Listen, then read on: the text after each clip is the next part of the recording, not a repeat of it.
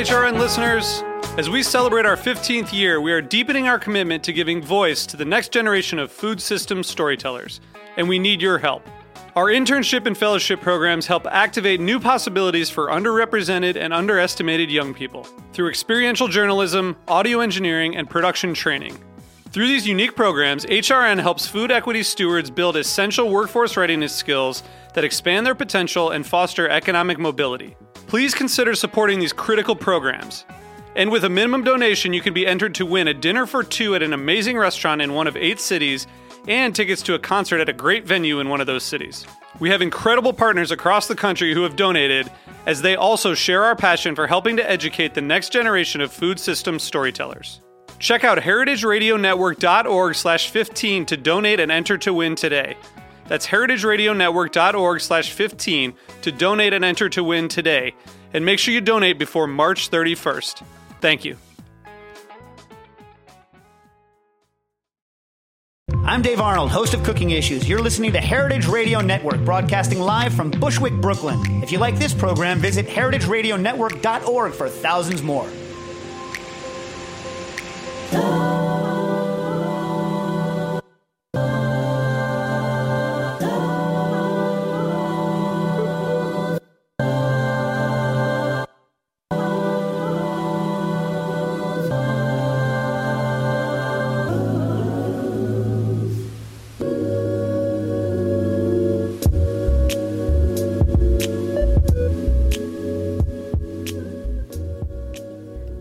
Welcome to Japanese. I'm your host, Akiko Katayama, a food writer and a director of the New York Japanese Culinary Academy, which promotes a deeper understanding of Japanese cuisine in America.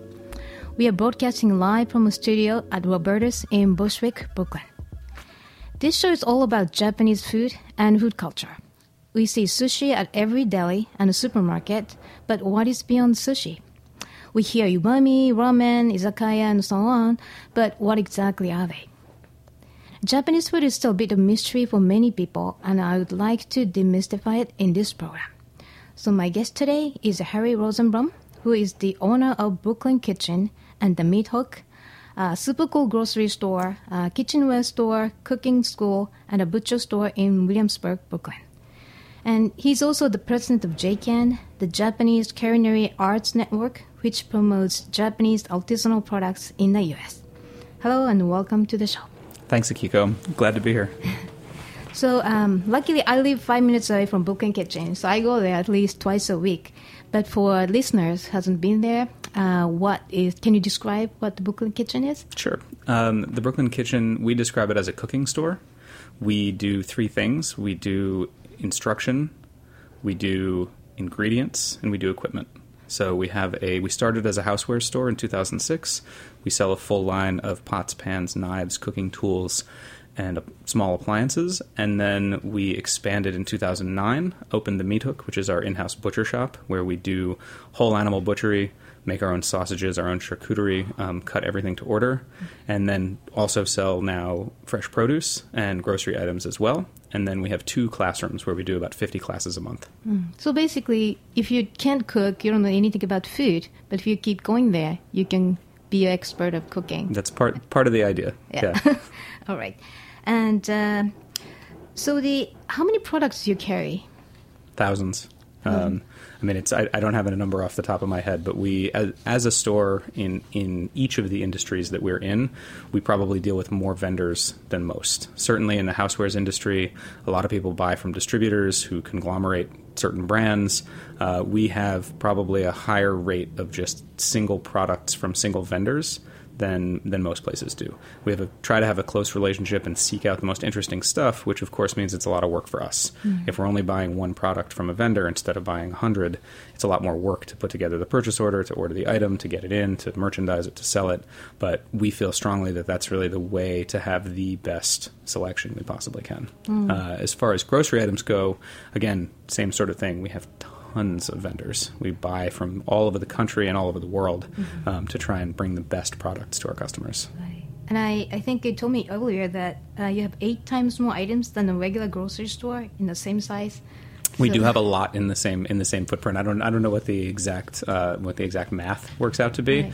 but we do. And we're different than a regular grocery store or a traditional American grocery store, where you go to buy peanut butter and you're sort of overwhelmed by choice. You have 20 different kinds of peanut butter.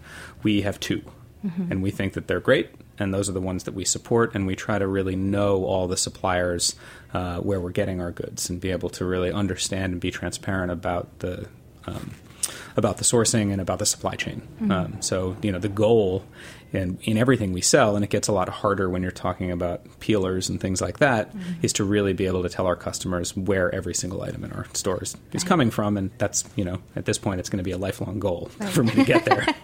Right. And you have a lot of unique artisanal Japanese products, and such as aged soy sauce, beautiful Japanese plum sauce, which I use on top of anything, almost pasta, and the turtle-shaped scrubbing brush, something like you never see normally in this country. So why did you start carrying those items? My personal interest in Japan goes back long before the Brooklyn Kitchen. My father worked for Hitachi in the late 70s. And so as a kid, I was exposed to certain pieces of Japanese culture. My father has never been to Japan. I'm encouraging him now that he's retired that he should go. But we went out for sushi when I was a kid in the late 70s, early 80s, and I would go to school and talk about, how I was eating raw fish, and everybody said, ew, yuck, raw fish. And, now, as you said in your introduction, you can buy sushi, or what passes for sushi in America, at probably every gas station all the way across the country. Everybody's aware of what sushi is and what it represents. But I was exposed to that stuff at a young age and always found it interesting, always really liked it.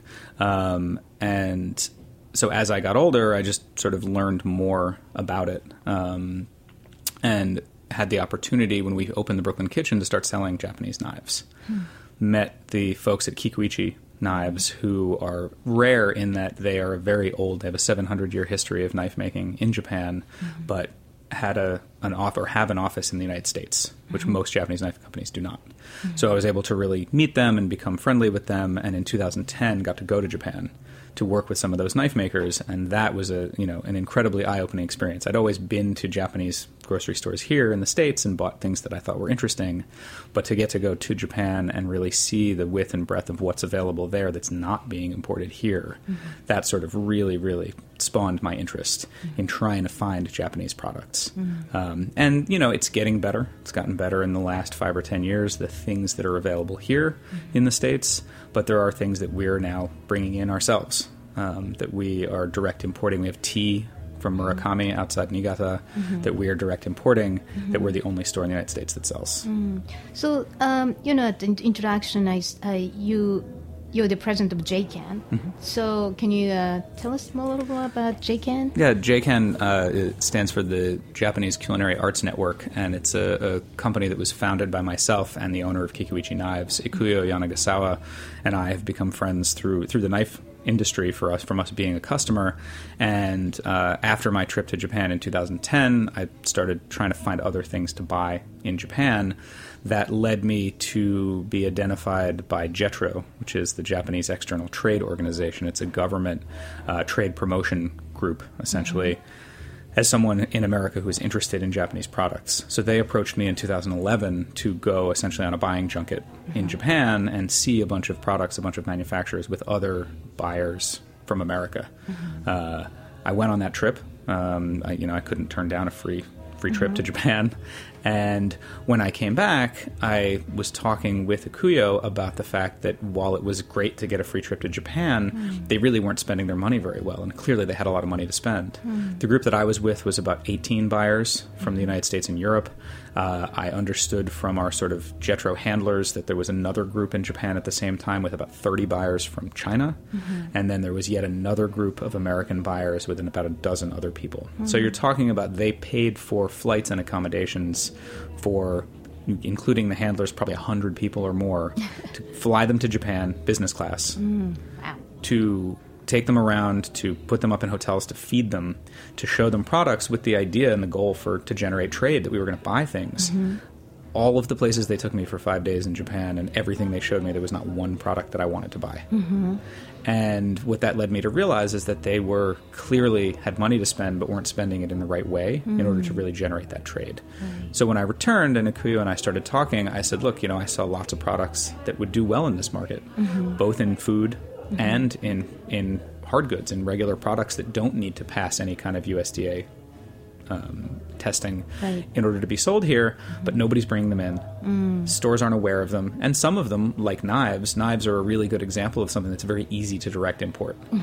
The shipping is very expensive from Japan. I mean, there's a huge geographic barrier there. But knives are a high dollar item. So on a knife that we're going to retail for $500, the shipping cost is not... it's fine to add an extra $10 to that cost because we can eat that in the margin and have it be worth it. It's very hard to bring in a $3 trinket if you have to pay $3 to get it here. So other than knives, after you established JCAN, have you imported something you feel very interesting, you're proud of? Can you just give us a couple examples? Sure. There's a product that I actually found and bought at retail. I mean, for me, looking for new products everywhere I go, whether it's in the United States or Europe or overseas in Japan, shopping in other stores is one of the best ways to find new products for our store. So in 2010, when I was there, I found this really neat little bottle opener. It's a bottle opener that allows you to then reseal a bottle of carbonated soda or beer or whatever, called the Sizzler. Okay, good name. It's a good name. It has a really cool package. It's a small item. It has a picture, actually, of a Western woman in kind of a 1970s looking picture on it. The image of it is great.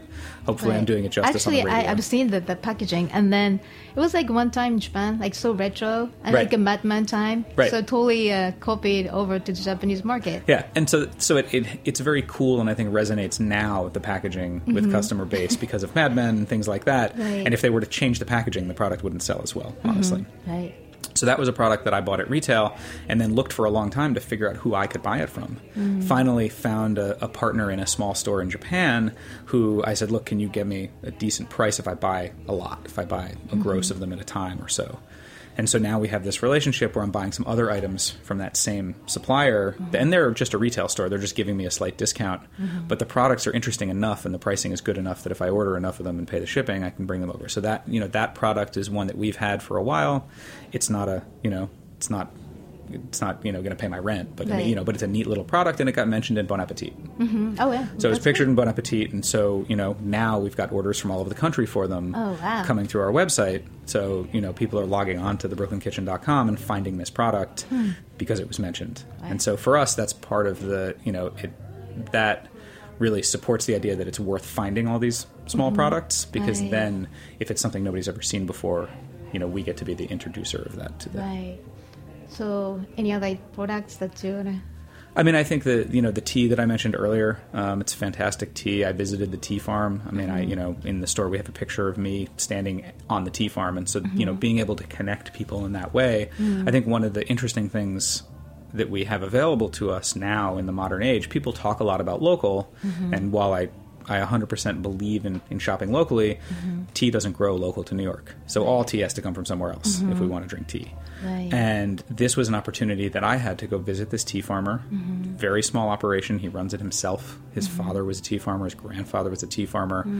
And because we have access to things like jet travel and the internet, I could go there and stand next to him in his field.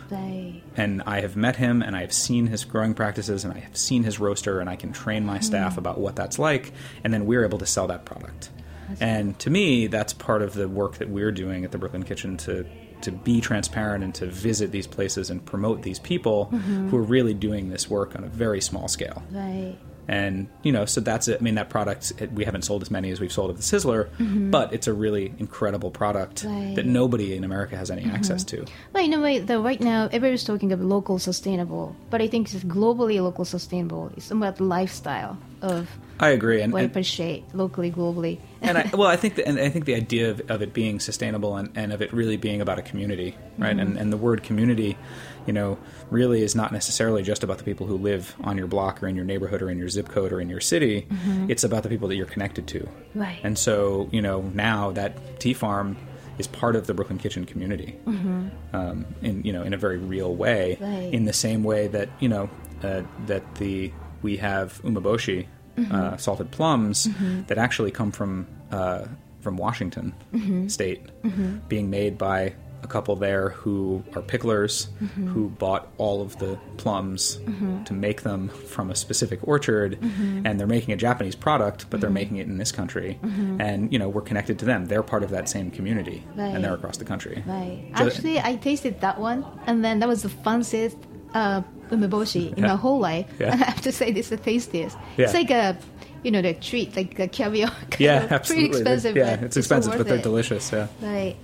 And do you have any specific criteria for you to pick any products from Japan, or anything? Sure. We talk a lot about in our sort of sourcing goals of what we want in our products, and then there's a certain part of it that we always get to a point in discussing it where it's very hard to describe what it is about a product in some cases that makes it great.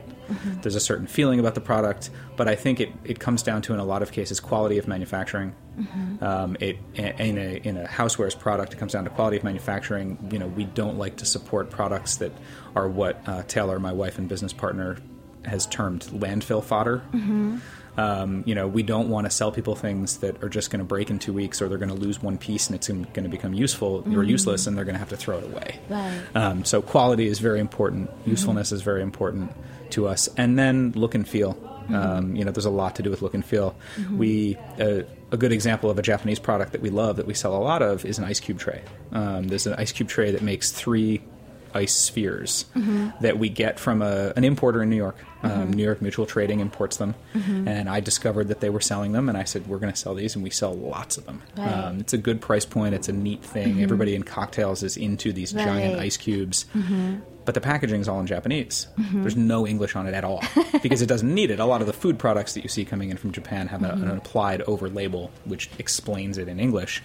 This product didn't have that because it doesn't have to, and it was great because it was very obvious what it was, but it's really cool, and it's all in Japanese, and it's a neat product, and people like buying it because it feels special to them, and it's a great gift. Right.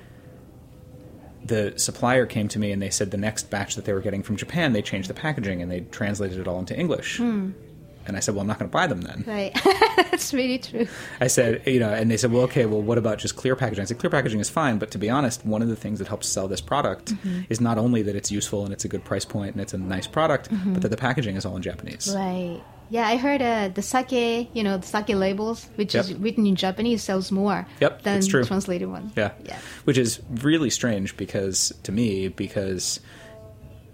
I think that you would see something totally different if you had beer, for instance. If you had beer that was completely in Japanese and people didn't know what type it was and had no description of what it was going to taste like, I don't think it would sell as well. And so it's sort of this weird thing where people don't drink sake in the same way, I guess, as they drink beer, but in this country. Yeah. All right, so that's great. And now we'll take a quick break. And when we come back, we are going to talk more about Japanese knives. Please stay with us.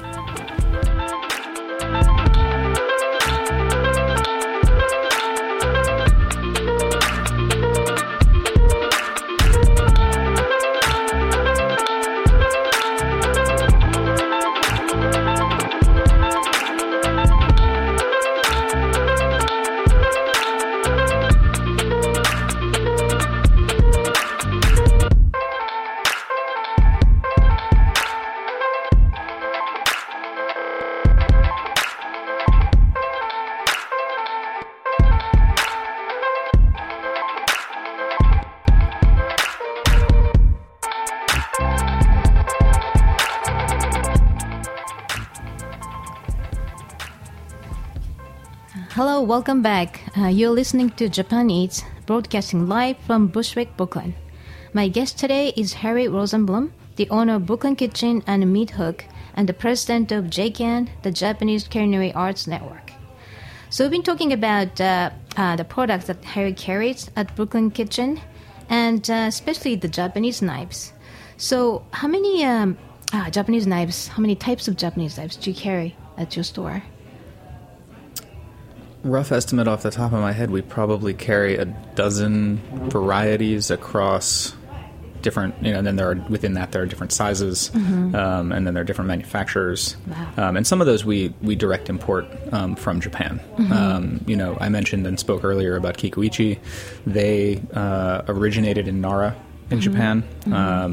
And they have a family history that traces back knife making to sword making about 700 years ago. Okay, so Nara is the western part of Japan near Kyoto and Osaka. Yeah. Right. And their history, like many of the sort of older, more historied knife makers in Japan, is that they started out as sword makers, and then in the samurai sword makers. Exactly, samurai sword makers, and then in the 1860s, the Emperor of Japan outlawed samurais, and so in a very, I think we can understand it as New Yorkers in a very market-driven move. Right. They no longer had a market to sell their swords, so they started making cutlery and started making knives. And so that history of making knives and kitchen knives goes back to that. Right. They were making knives as well, but swords were really their big business. Previous to that. So the division is called the Sakai in Osaka. Sakai City is a part, Osaka, is a part of Osaka, and that's where the sort of more traditional. That's the center at the moment, I would say, of a lot of the traditional handmade, hand-forged Japanese knife making that's going on in Japan right now.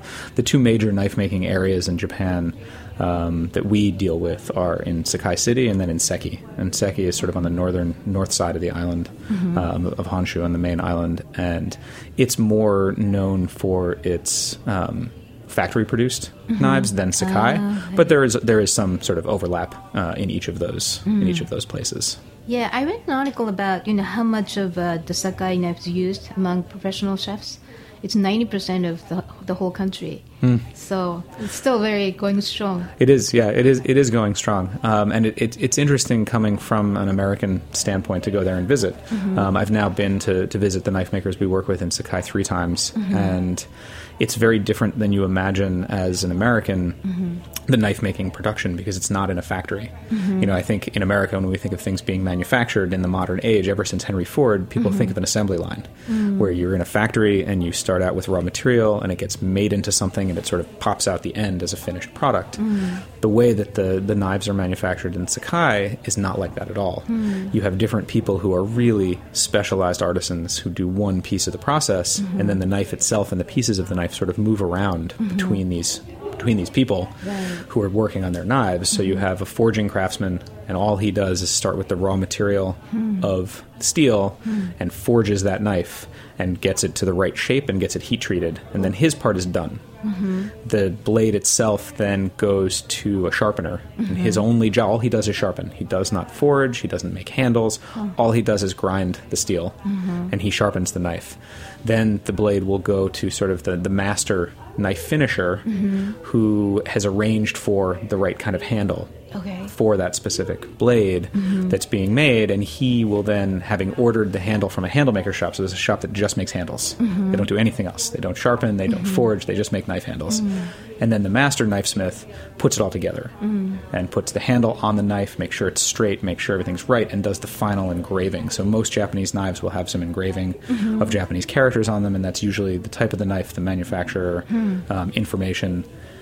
And once it's engraved, it's considered finished. Right. And then it gets put in a box. And so, in that process, when I sell someone a Kikuichi knife that's made in this way, I know that Mr. Oe, whose house I've been to and, who I've had many meals with, he's the last person to have touched that knife before I put it in the customer's hand. Right. Huh. Amazing. So I'm sure he's been working on knife making for his whole life. He has. I mean, his father was a master knifesmith. He's a master knifesmith. The guy's actually people listening to the radio can't see it, but I actually wore a T-shirt today that is from this group of knife makers who we work with, who call themselves the Kokajikai, and they're the young knife makers. And the people that I visited there. The sharpener was almost 80, the master sharpener, and he had 2 apprentices who were in their teenagers. The handle makers, the youngest guy working in the handle making shop, I think was 66, 67. And the Mr. Oe is, he's in his 50s. And Mr. Anami, who's one of the forging craftsmen who I've worked with quite a bit and who was here, actually did a forging demonstration here in Brooklyn last summer. He's in his late 40s, early 50s, but these guys are the young knife makers. And so there are not that many people, even though the sharpener did have a couple of apprentices, there are not that many people getting into this as a career. These guys all learned it from their fathers. Right. And they have it. And, we're talking about people who, work in a very small space. They essentially have, a 2 or 3 story building. The first floor is usually their shop where they're doing the forging, and they live upstairs. And, this is their livelihood. It's their business. They work 6 days a week. Still, and this is one of the things I find amazing about it, it's passing through all these different hands. Everybody has to get paid for his section of this work. And these guys, they're not paupers, but they're not, they're not living high, they're not living the high life, but, they're making a living, and they have a middle class lifestyle. Right. We still are, we're talking about knives that range in price for sure, but on the lower end that we're able to retail at the Brooklyn Kitchen in the $200 to $300 range, which to me is really amazing that we're able to still get that product at that price, given what I know about how it's manufactured, and that it's not coming out of a factory that's pumping out 1,000 of them a day. It's coming out of a factory where the forging craftsman can make, depending on the hardness of the steel and the quality of the knife they're making, they can make between 4 and maybe 18 a day. Right. But somebody's like living their lives in the medieval style, and then for the sake of making that amazing knives. Yeah. Right. And you said it's harder, but I heard the Sakai knives, the average stainless steel knives have 56 GPa. It's a measurement of pressure at the gigapascals. And Sakai is 62 GPa, which is a lot harder. Yeah. So that's the handmade value of what they're making. Yeah, absolutely. Right. So now, what's the difference other than that, the Sakai and harder and steel? What's the difference between Japanese knives and the Western knives? So, I mean, there are lots now. There are lots of knives made in Japan now that are sort of based on a Western style. But the major difference is that traditionally speaking, Japanese knives are they're one-sided. It's a one-sided blade, so it's more similar to what we would know as like a razor blade that's flat on the back or slightly concave on the back and then has an angled side. Right. And the knives traditionally were only meant to be held in the right hand. You only use them right-handed. Yeah. And so the chamfer went in such a way that you were holding the knife with your right hand. Now, in the last 25, 30 years, they've started making left-handed knives, but they're very rare. If you're born as a left-handed, you're corrected to be right-handed. Yeah, my grandfather was. Yeah, my grandfather my brother had his, did too. Yeah, my grandfather had his knuckles broken in Catholic school. He was a Jewish kid, but he went to Catholic school, and they broke his knuckles when he was used his left hand. Oh, wow. Yeah. Okay, and so there is a use difference. I mean, you ask about that. So in Japan, the knives are one-sided, and in the West, they're usually two-sided, or the angle is the same. So the chamfer comes in from both sides evenly to a point on that knife, and the way the knife is used is very different. And I think that if people who are listening imagine that a knife that we use in the West, you tend to hold it straight up and down, and the idea is that knife comes in at the same angle from each side because you're cutting straight down through whatever you're cutting. The way that a Japanese knife is often held, you're not actually cutting straight down. You're cutting at an angle. And so if you think about, when you go to the sushi restaurant, if you watch the chefs work, the other thing that they do is they actually put the blade towards their hand in a way that we are taught not to do in the United States and in the West.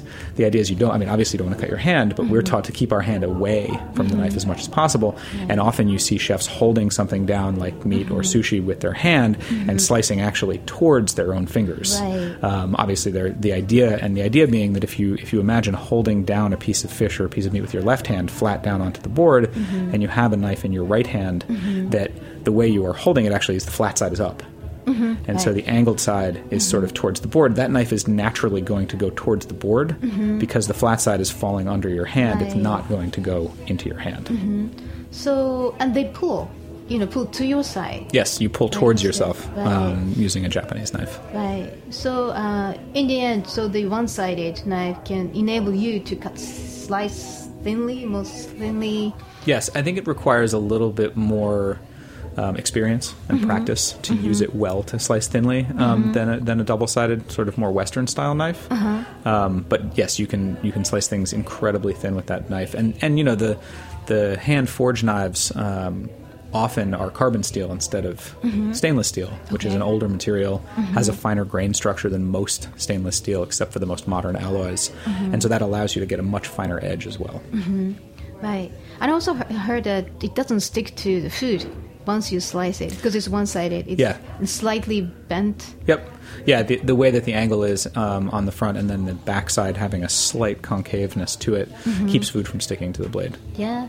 So there are a couple of different kinds of knives, Japanese knives. But which one do you recommend from your store for beginners who never used Japanese knives? So I would say, I mean, for most people, if someone doesn't have a knife at all and wants to buy a knife, I definitely would recommend a more Western-style knife, but perhaps of Japanese manufacture.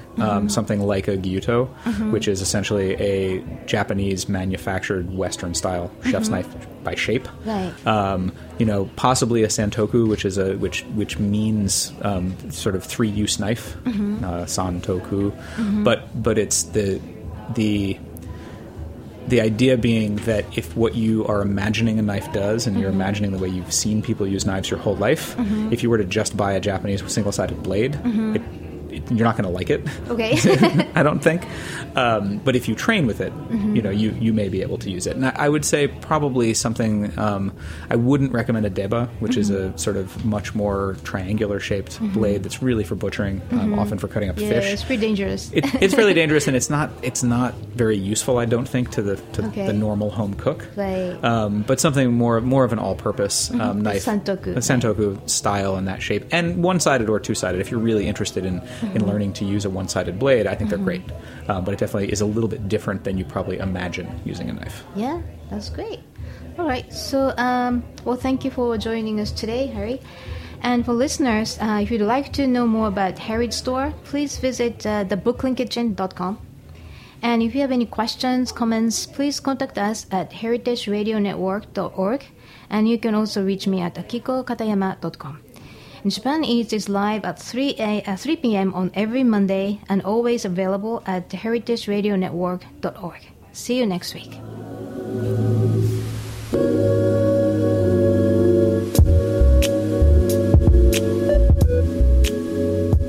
Thanks for listening to this program on heritageradionetwork.org. You can find all of our archived programs on our website or as podcasts in the iTunes Store by searching Heritage Radio Network. You can like us on Facebook and follow us on Twitter at heritage_radio. You can email us with questions anytime at info@heritageradionetwork.org. Heritage Radio Network is a 501c3 nonprofit. To donate and become a member, visit our website today. Thanks for listening.